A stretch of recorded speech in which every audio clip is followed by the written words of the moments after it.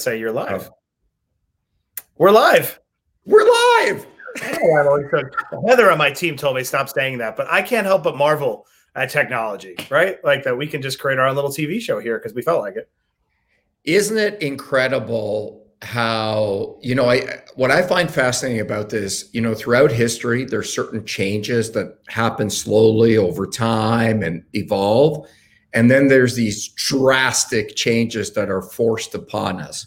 I think what COVID has really done is forced digital transformation on companies and human beings. Like, look at us. We're live. We're on video. We're working from home, remote access. It's the future.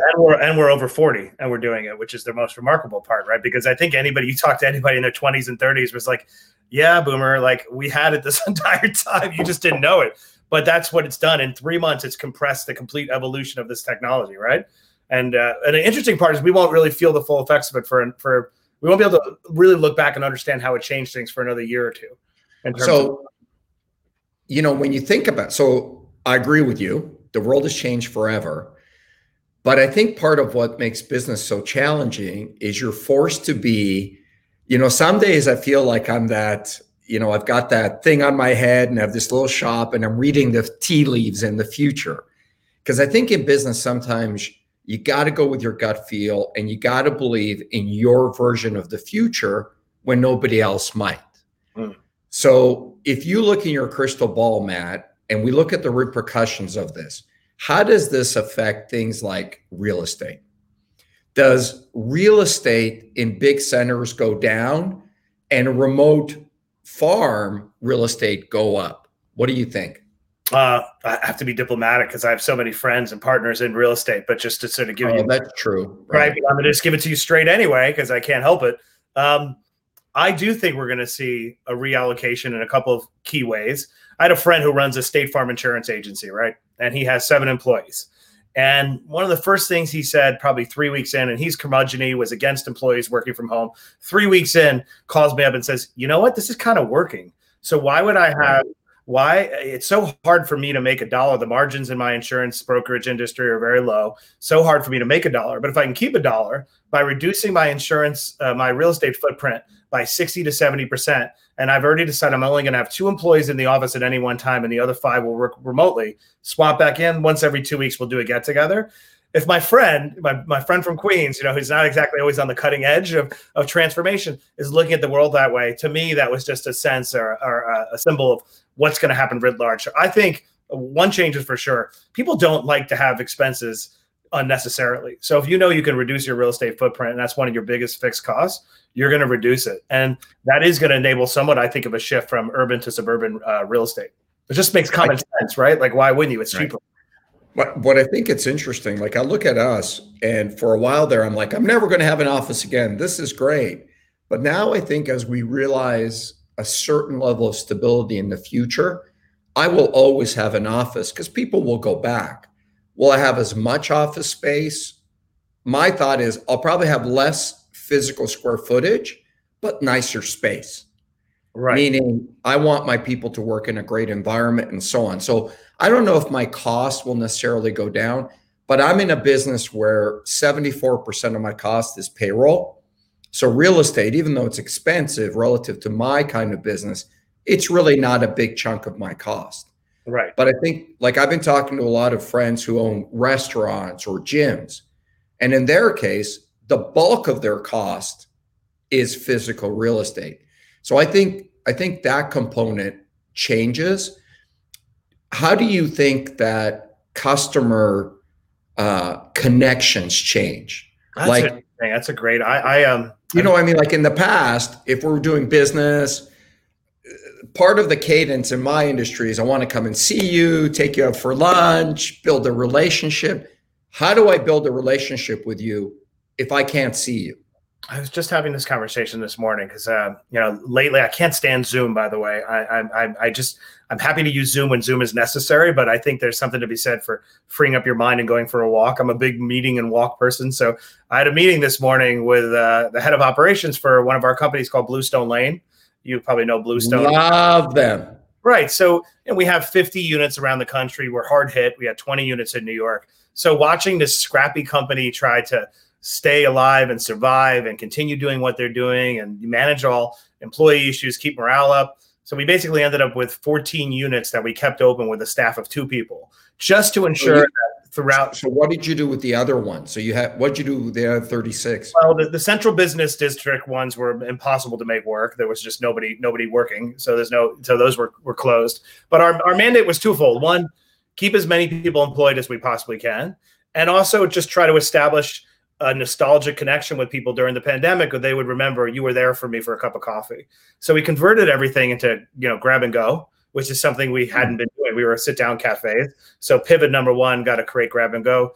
Pivot number 2, got to create an ordering system to be able to get people to come up. And that's not even forgetting about all the safety protocols.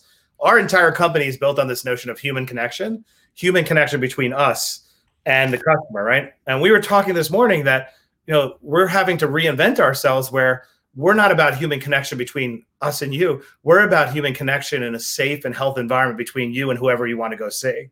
So we're going to roll this out in 2 weeks, a completely contactless environment where you can come to a Bluestone Cafe, sit outside with whoever you want to see, because we all want to escape, but that you're in a safe, healthy environment because there's minimal frictionful environment. You're not worried when your staff comes up to you 5 times, and sometimes they're wearing a mask and gloves and sometimes they're not. So what's fascinating about, to your point, the legacy of this, even just going for a walk with our head of ops, think how much change we had to usher in 3 months, that when we look back, we'll have probably transformed the company for the better. Like I felt for the first time this day, this will have been the reason why this ends up being an enormous company, because you had to force yourself to evolve your technology to meet this new standard. And now we're thinking, okay, now we're competing on health and safety. Isn't that interesting? Whereas we were competing before on connection, right? And I think, but last point, and one thing that I am kind of concerned about is, if there is a second wave, I don't feel like there's enough emphasis out there as what does a business owner do if there's an outbreak or a case or anything. I don't feel like there's nearly enough talk about that. So I just talked to a couple people that own restaurants in that industry this week, and in general, here's my view on it. I think, first of all, if you've survived up until this point, virtual high five. Where we go here. Like, honestly, Matt, you as a small business owner or any size business owner, if you've survived, you should feel proud. Yeah. Like, we just went through the worst economic thing since the Great Depression. And you could argue it's even worse than the Great Depression, because the Great Depression didn't happen overnight. Yeah, right. So point number 1 is, if you've survived, you should feel very proud of yourself. Number 2, if you've grown during this time, you're a unicorn. Like, you're a fluffy, purple colored unicorn in the wild. So you should be very proud of that. But a lot of people are asking me, is it coming back? What it's going to look like? Is there going to be a second wave? And I think the reality is nobody knows. Mm-hmm. Nobody knows. Here's what I'm confident of. The government is not going to shut the economy down again to the degree they did. I think even if there is a second wave, it'll be a limited shutdown, meaning social distancing, not as many people in restaurants or gyms. But I don't think we're going to go through the complete cessation again. So what I'm trying to look at businesses, including ours, is conservative optimism, meaning don't put your business in a position where you need a miracle or stability for that decision to be true. Don't invest ahead of the curve, because you don't know what the curve's going to look like. And so I think for us, what we found is, last year I would look at and say, Q4, I really think business is going to grow in this area. Let me make these investments. Now I'm like, okay, if I believe that business is going to grow in Q4, let me first see it grow, and then I'll make the investment, because there's just so much uncertainty. And so it's that level of conservative optimism. And I think that's the biggest difference for us, is because it could get bad again and the economy could go down again, and we just don't know. Yeah, I think that's great advice. I agree with you. The one known unknown is that the government won't react the same way. There's just too much pressure. So they will not shut down to the same extent. I think every business owner, look, normally in a crisis, you'd like to rely on the government to skate to where the puck is going. And you sort of wait back for prescriptions to be handed up down from the mount, and you wait for your marching order. This is not happening here. Partly because government has underperformed, and partly because it's just so catastrophic. So I think everybody has to be a little bit of their own amateur detective, and you have to look beyond the borders of the United States. You have to be reading what is going on in South Korea. I look at South Korea, Singapore, and Germany as kind of my test cases to figure out where things are going to come. And then I think you have to apply that for your business. Exactly. Because right. But to your point, you know that the government isn't going to be shutting things down again.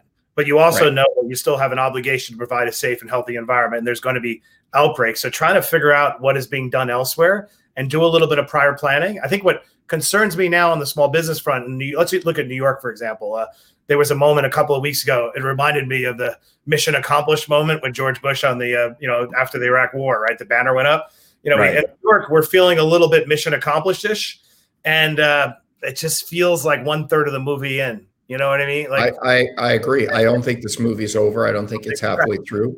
So I think we don't know. So what I'm trying to do is, rather than wait for it to be handed down, do my research, understand what happens when an outbreak in other countries, and just be ready. But I like your point. If you want to fix yourself to something that you could probably believe in, is it's not going to be shut down, again. But that doesn't relieve yourself from the obligation to handle, an outbreak and whatnot.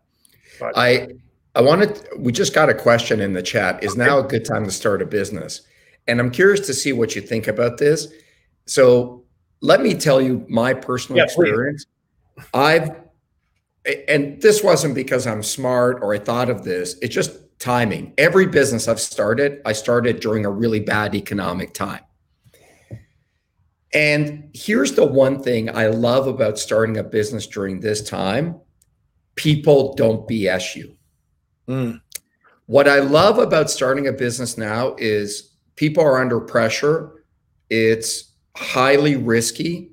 And what I love about it is if I call a customer now and they're not going to buy from me, they're going to tell me. Right. Whereas I think when everything is going well and things are rosy, we all have extra time. People waste my time.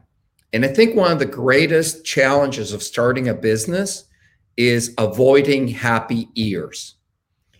Because every business owner fundamentally is an optimist. Like, think about it. You leave your job, you put your personal savings. Like, to start a business, you have to be an optimist. Right. But to grow a successful business, you have to be a realist, but never lose your optimism. And what I find is a lot of small business owners waste their time. So they work on 10 opportunities and 9 are never going to happen. So just the other day, I was pitching this idea to a big company and I sent them this big long email and they said, "Oh, really appreciate it. Thanks. Let's think about it." They came back to me the next day and said, "Yeah, it's not going to work for us." I actually sent them an email and I said, "I cannot tell you how much I appreciate you telling me a firm no, because most people give me a fake yes. Yes, we'll think about it. Yes, send me more, send me another proposal. Yes, can we get on a call to talk about it?" Now people are worried about survival. So I think from that perspective, this is a great time to start a business because people are going to be brutally honest with you. What do you think? First of all, isn't that amazing how people think you're doing something kind to somebody by being passive and not telling them the truth? I always say, people ask, what's one keys to your success? You get asked the same question, and any given day, it's a slightly different answer. But on my list of 5 things is being highly intentional with my time. And I do piss off a lot of people along the way who want to get access to me, but I have to make a relative choice. So when I bullshit somebody. It's funny you say that. I think somebody just asked me the other day, what's the biggest difference between you today and you 20 years ago? And exactly to your point, Matt, I think the one thing, that hair is still perfect. So what is the difference? Oh, the hair is the same. But I think the biggest thing I've had to learn is to be firm with my no. Because I think inevitably I'm a nice guy and I want to help people. And so I waste people's time unintentionally. Whereas the one quality I've really had to learn is to tell people, no, I'm not going to do this. It's not going to work for me. And I think that's one of the biggest things the business owners have to, because it's easy to chase every opportunity. Right. And the smaller you are, the more focused you have to be with your time. And I think for me, I don't know if you are, like, I cycling through my evolution of being more intentional and direct, is that what I find is it would just get pent up in me anyway. And then I'd get angry that I'm wasting my time instead of having just dealt with you directly. But back to the big question of, is now a good time to start the business? Well, number one, partly depends on which business. If you're telling me it's a brick and roller fast casual, I'm probably going to say simmer down. But otherwise, I think for sure, any time of massive disruption comes massive opportunity. I always believe, for every action, there's an equal and opposite reaction, and another window opens up. There are windows that are opening up all over the place right now. And that's okay. There's nothing to be ashamed of. We're not meant to stay on our heels and be beaten down. We're meant to rise back up again. So telemedicine and all this outsourcing of labor. I mean, imagine how big virtual assistant businesses are going to become, right? Because like you can go on and on. So I think the answer is yes. Also, sometimes when you learn how fragile the world is, you become a little less afraid of the worst case scenario. You are living the worst case scenario. Your nightmare has come true, right? So now all the things we were always afraid of, like what might the apocalypse look like? Well, we just experienced it. And we're still here. You and I are still talking. Now, a lot of people are obviously suffering, but sometimes I think when the worst comes to reality, you realize like, all right, I know I went through some personal challenges and divorce and cancer. And when I always came out the other side, I said, well, that didn't destroy me. I'm still here. And I think your appetite for risk actually increases every time you go through that. So my answer is it's a great time, but I probably would always say it's a great time to start a business, but certainly not a reason not to start a business. Do you think we're going to see fundamentally different pitches on Shark Tank this year? Oh, I think so. Don't you? I mean, I think on the one hand, it's got to be, I would imagine, more e-commerce pitches, right? That just make more sense. I mean, people think that there's a lot more theater. I mean, you've been on for so long, right? I've had the honor of being on a couple of times, but that there's so little theater involved in it when you think there would be more. The money's real. The competition is real. I mean, I've seen your feisty side come out, right? Like we've been doing it for 12 years. And, but so if the deals are like you're getting pitched, things that don't make sense, that are probably real estate heavy or that are sort of off trend, you're not going to do the deal. So then the question is, what's interesting? E-com, telemedicine, you and I could probably come up with the top 5 categories. I think the one interesting thing, and you're an expert at this, I'm curious to see what you think. I did an Instagram live with a friend of mine, Danny Reese, who founded Canada Goose, the jackets. Yeah. And he had a very interesting point. Sometimes people tell you something and you kind of store it in the back of your mind because you don't know what, because you don't know what to think about at the time. And so I feel like my mind has this filing cabinet of ideas which I'm ruminating on. And one of the things he said is that, what did he call it? Micro retail. He thinks that micro retail will flourish, meaning department stores will die, but very specific retailers that have a strong brand will grow, both online and physically. And so his example was Lululemon. He said, you're going to go to a Lululemon store to get Lululemon stuff if you want Lululemon. So he thinks a brand like that's strong, has a very clear, like when you think Lululemon in your mind, it's a very clear brand. Right. When you think Canada Goose, it's a very clear brand. Your Cafe, the Australian guys, to my wife, is a very clear brand.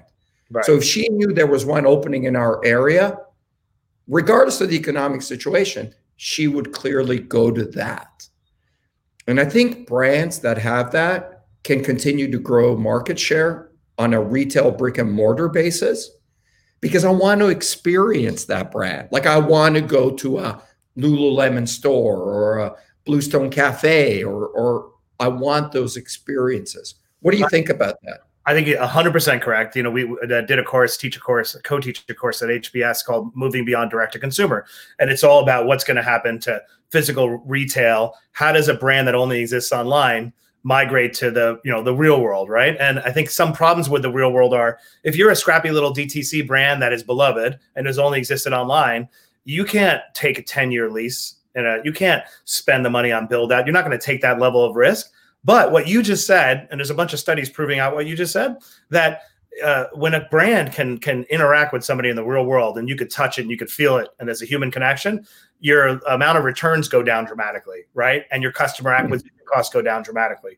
It's been proven out. So there'll always be a need for beloved brands to exist in the real world. The question I think is more is the old model of retail doesn't work. They're not taking down these big leaps. And yet the old model of Macy's doesn't work either, because that's kind of that doesn't let brands live, right? So I think the winner is something like a Showfields or Neighborhood Goods, these great environments that are heavily curated that almost feel like a museum of retail, where you can go and interact with a brand on 100 square feet and feel their DNA come to life, but they don't have to take down this massive, CapEx commitment. It's so well said. We did an investment last year on Shark Tank with a company called Bad Birdie. Okay. And so they make, and I seem to have become like the guru for these cool niche clothing type of things, like Tipsy Elves and so on. You are a very stylish man. I mean, I don't want the elephant. It's true. But you're wearing this, but you still look great. Well, mind you, the bar is not very high. I'm wearing my shorts, but I said I got to look good for you on top. The bar is not very high on Shark Tank for being stylish. Man, let's be honest. But so these guys are a brand, and the core of their brand is they make very cool golf shirts. But the brand is not a golf shirt. It's about being a rebellious, cool, young-minded, hip golf shirt. So the idea is this is not your grandfather's golf shirt. And the patterns are bold and exciting, and it's got this great material. But the brand is very clear, and they have a very cool logo, Bad Birdie. You would think during this downtime that their sales would have suffered, right? Golf courses aren't open. People aren't golfing. Their sales are increasing. And it's because it's such a cool brand. People are buying it as gifts. Hey, when we come out of this, here's a cool, hip way. So I think my point is, don't give up on traditional stuff. Because one of the frustrations people are saying to me, well, I'm a clothing guy. I don't know e-commerce. Does that mean I'll never be able to start a business? I'm like, no. Every business will continue to exist in some form. You just have to adapt. Well, so there's nothing wrong. And to that person, I mean, number one, I always said people, if you don't know e-com, you just don't have an excuse. Because if you have an internet connection and a computer, you can figure out. I did a master class with Sabir. It's on my LinkedIn. That alone is like $1 million 1 hour seminar on e-com. So I don't think no one has an excuse anymore. The interesting part, I'm going to get these numbers wrong, but let's say e-com was scheduled to grow or projected to grow 3%, right? It's going to grow 18% this year. Amazon, there's some chinks in the armor now because people had to go to their beloved brands to shop because Amazon had fulfillment issues. But two, their beloved brands down to the mom and pop store had to figure out how to sell things online, how to do SEO, and how to figure out. Interesting that the world, that Amazon ecosystem where they had a iron grip at it, right? Some of that has cracked. So I think it's never been a greater opportunity for brands to compete with Amazon, be able to go direct, because whoever it was that was holding out, on shopping e-com, they're not holding out anymore, right? I had a conversation with somebody's friend. My mom was always afraid to put her credit card in. She's 78. She never wanted to do it, but she had no choice. And now she's like, this is delightful. It all comes in the UPS, So I think there's opportunities now for every business to go directly to consumer. I think that is so well said, because my vision of the future is, yes, Amazon will eat the world, but if we really think about it, Amazon is a department store. Right. And I'm not going to get the experience I want with a brand I know and have a connection with on Amazon. So if we go back to the Lululemon or Canada Goose as an example, if I could buy a Lululemon outfit on Lululemon's website versus Amazon's website, I will always go to Lululemon, right? Because it gives me that experience. I'm just using that as an example, but I think that to your that's a very good point. Don't assume just because Amazon's taking over the world, they're a distribution center. Amazon is not a creator of businesses. Amazon is a fulfillment center. That's the magic of Amazon. And there'll always be a place for them, obviously. But that doesn't mean your small business cannot exist on its own. And I think that with a big competitive advantage that Amazon had is, or has, but can be chipped away at, is that more than half of all product searches for any product anywhere take place on Amazon. So it's actually a massive search engine. But as people's psychology changed during these last several months, they'll start saying, wait, I know Lululemon presumably sells direct. Why do I have to go to Amazon? Right. So I think the challenge for any company now, how do you stand out from that, both tactically and qualitatively? So tactically meaning, how do you make sure that your site is optimized and your search functions are optimized to pull in that demand? And then how do you make it a delightful experience that isn't just throwing up a website? I think that's such a great point. I'm with you. I see Amazon almost like a search engine. You have to sell on Amazon if someone's searching for it, but don't assume people are going to fulfill on Amazon if your product and brand is unique enough to go to on your own. Matt, do you think people are going to travel again? Oh, so interesting. That's the one. Look, you'd be surprised. Maybe you will. I know you're very extroverted. I'm actually pretty introverted. I love people and I love connecting and I like helping people, but I'm also equally happy to be alone for, 3 days and just think and hang out with my wife. So I'm happy nesting. I miss travel more than anything. I'm in airports a lot. I'm all over Europe. I just love travel. So I will travel as soon as humanly possible, but I'm not traveling now. So I don't know. I'm with you. I love travel, but I'm very nervous about staying in a hotel. Yeah. Well, that's because I'm grappling with this a little bit. I'm grappling with this. My wife did a great job. We were kind of hunkered down saying, let's try to avoid contracting COVID if we can, obviously, and take it seriously for a variety of reasons. A cancer survivor and just, who knows. All right. But now we're beginning to act as if the threat has abated without being sure if the threat has really abated, because all it takes is one exposure. Right. And so we're thinking we want to take a road trip too and go, whatever, a few hours away and stay in a hotel. It was like, but does that make sense just yet? We were kind of lulling ourselves because I think, like everybody listening to this, it's been so long. And so we were kind of thinking, oh, it's over. It's not as real as it used to be. And then just yesterday, we found out that one of our best friends, he's starting filming again. So you have to get tested. That's part of his contract. For him to go back on set, he had to get tested. And he found out he had COVID. He had no symptoms. Wow. Yeah, he had no symptoms, nothing. He literally didn't know he had it. But our point is that brought it all back to us that, oh my gosh, he had it. So if he had it, how many other people? I think it's going to be a while. I'm very comfortable going places, but I'm very uncomfortable staying at a hotel. And that makes me, I don't know when that comes back. I agree. I have a technology question for you. I've been excited to ask you. Yeah. So I've been obsessed with reading about contact tracing and how other countries have done contact tracing. And I think the big difference between the United States and Germany and Korea and whatnot is they have these elaborate contact tracing apps that go a long way to protect your privacy that utilize Bluetooth, so that when you're within a few feet of somebody who has COVID, who gets diagnosed later, and you spend more than 15 minutes, that's how it works in Germany, an alert goes out to everyone that came within contact with that person. And that way you can quarantine and you can be back. It's worked very effectively in other places. So the US doesn't have a contact tracing solution, a nationalized one, right? So I did a poll the other day, putting it out there, feeling very convicted that we need this, and everyone's going to agree with me, of course, naturally. And then 50% of people were against it for privacy reasons.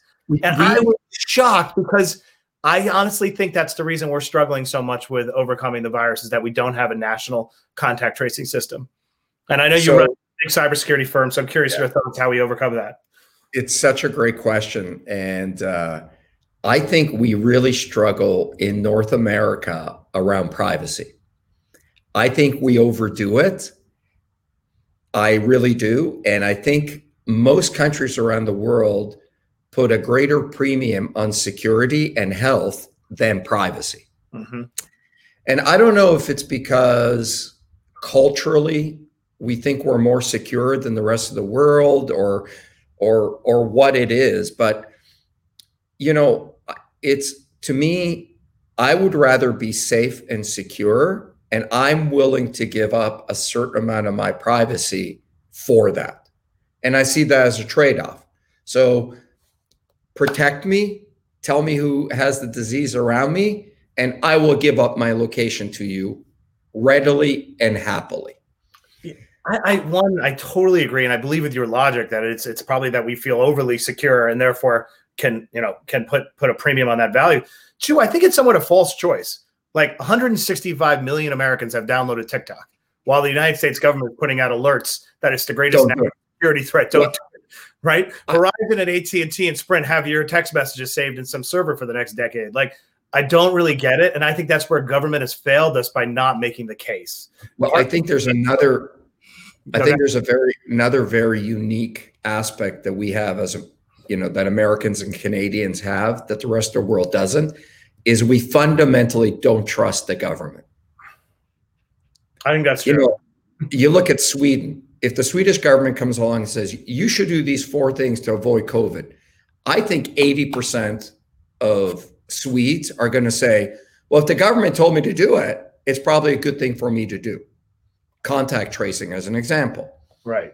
I think we're so skeptical of the government, and the nation is so divided that if the government said, you should download this contact tracing app because it's good for the country, I think the knee-jerk reaction is, oh, you're going to use it for some other reason and so on. Yeah. I mean, a number of years ago, I was at a small conference with the President Obama, and tech leaders. And I'll never forget, the president asked, how do you guys feel about privacy and collecting private data? And Mark Zuckerberg was there and Tim Cook was there. And Tim Cook used this analogy and said, I have no issue with the government knowing I own a fridge. I have no problem with the government using all their resources to know there's a fridge in my house. But I do have a real issue with the government knowing what's inside my fridge. And until you can convince me that the government, by knowing I have a fridge, but not using that information to get inside my fridge, I don't want to give you my privacy. Mm. And so even at his level, there's this distrust of what the government is going to do with that data. And we probably have a pretty good background of having been abused for privacy. But I think in this day and age, we have to get to the point where we realize our privacy is going to change forever, and it's for the common good. Yeah, I agree with you. It does stem from a distrust of government. It also, I think, stems from someone not making the case and mitigating what you just said. So agree that people don't feel secure, but there are ways to mitigate it. Partner with the ACLU, make sure that it's designed in the right way, that the data is anonymized. Use Bluetooth, right, instead of GPS, so it's one-to-one, completely anonymized. But the sad part is, unless you have 60% adoption, contact tracing doesn't work, right? So Apple and Google partnered up to open up their API. And then I don't know, maybe there are some states, there probably are. I think Oregon, I'm throwing a couple of places that are using it. But to me, that is one of the biggest shames of what's happened. Like, if we could have a national dialogue around privacy, set the right parameters, and institute a contact tracing system, we could get through this. And I just don't know how we get through this until we have a vaccine. And another 80,000 people are going to die by the end of the year, according to the models that are being put out there. So it breaks my heart. I don't know what we do about it other than talk about it openly. This is going to trigger all sorts of comments condemning, but I believe in it passionately that we should be looking at every solution from every country to figure this out. Closing thoughts, Matt. Here's my closing thought. Okay. I am highly, highly optimistic about the future. I know when you and I talked last, I was probably a little more one camp or another, but I am so excited about the future. I think, to your point, we're standing. We didn't go away during this downtime. And I'm seeing the creativity and the hope for the future all around me. And I know these are really hard times on so many levels. And I know so many people are suffering. But I'm such a believer in our ability to adapt and human ingenuity. And I just think that when we come out of this, the world will be a better place. And of course, I'm such a believer in technology as a great equalizer. And I think if we want fair opportunity for people, you've got to believe in technology in the future. And if anything, the digital transformation is happening as we speak. This is my hope for the future. Well, I love hearing that. And you are wonderfully optimistic, and it's hard not to agree with you. And I feel the same way on a couple of fronts. Like on the personal front, I think we all just rediscover what really matters to us, and we're going to hold on to it and guard against it. A lot of the polls you see about people, I think, not wanting to go to work or back to the workplace, a lot of that actually is, I want to hold on to this new quality of life balance that I found.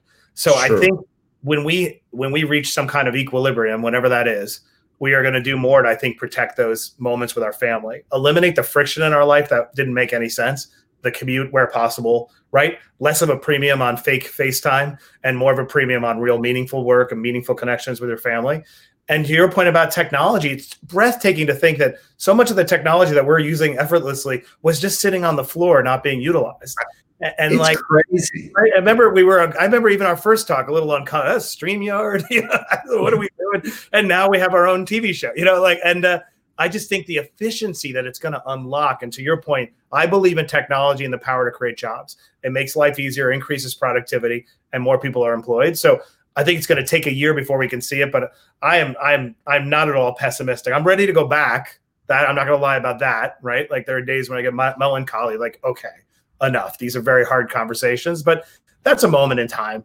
When we look back, this will have unleashed a breathtaking amount of productivity and a breathtaking amount of new startups that would never have been created probably if it didn't happen. So great time to start a business. Thanks, Matt. Always a pleasure to talk to you. Great to see you. All right, everybody. Virtual hug. Well, hug. See you soon. Bye, LinkedIn. Oh, you. Bye.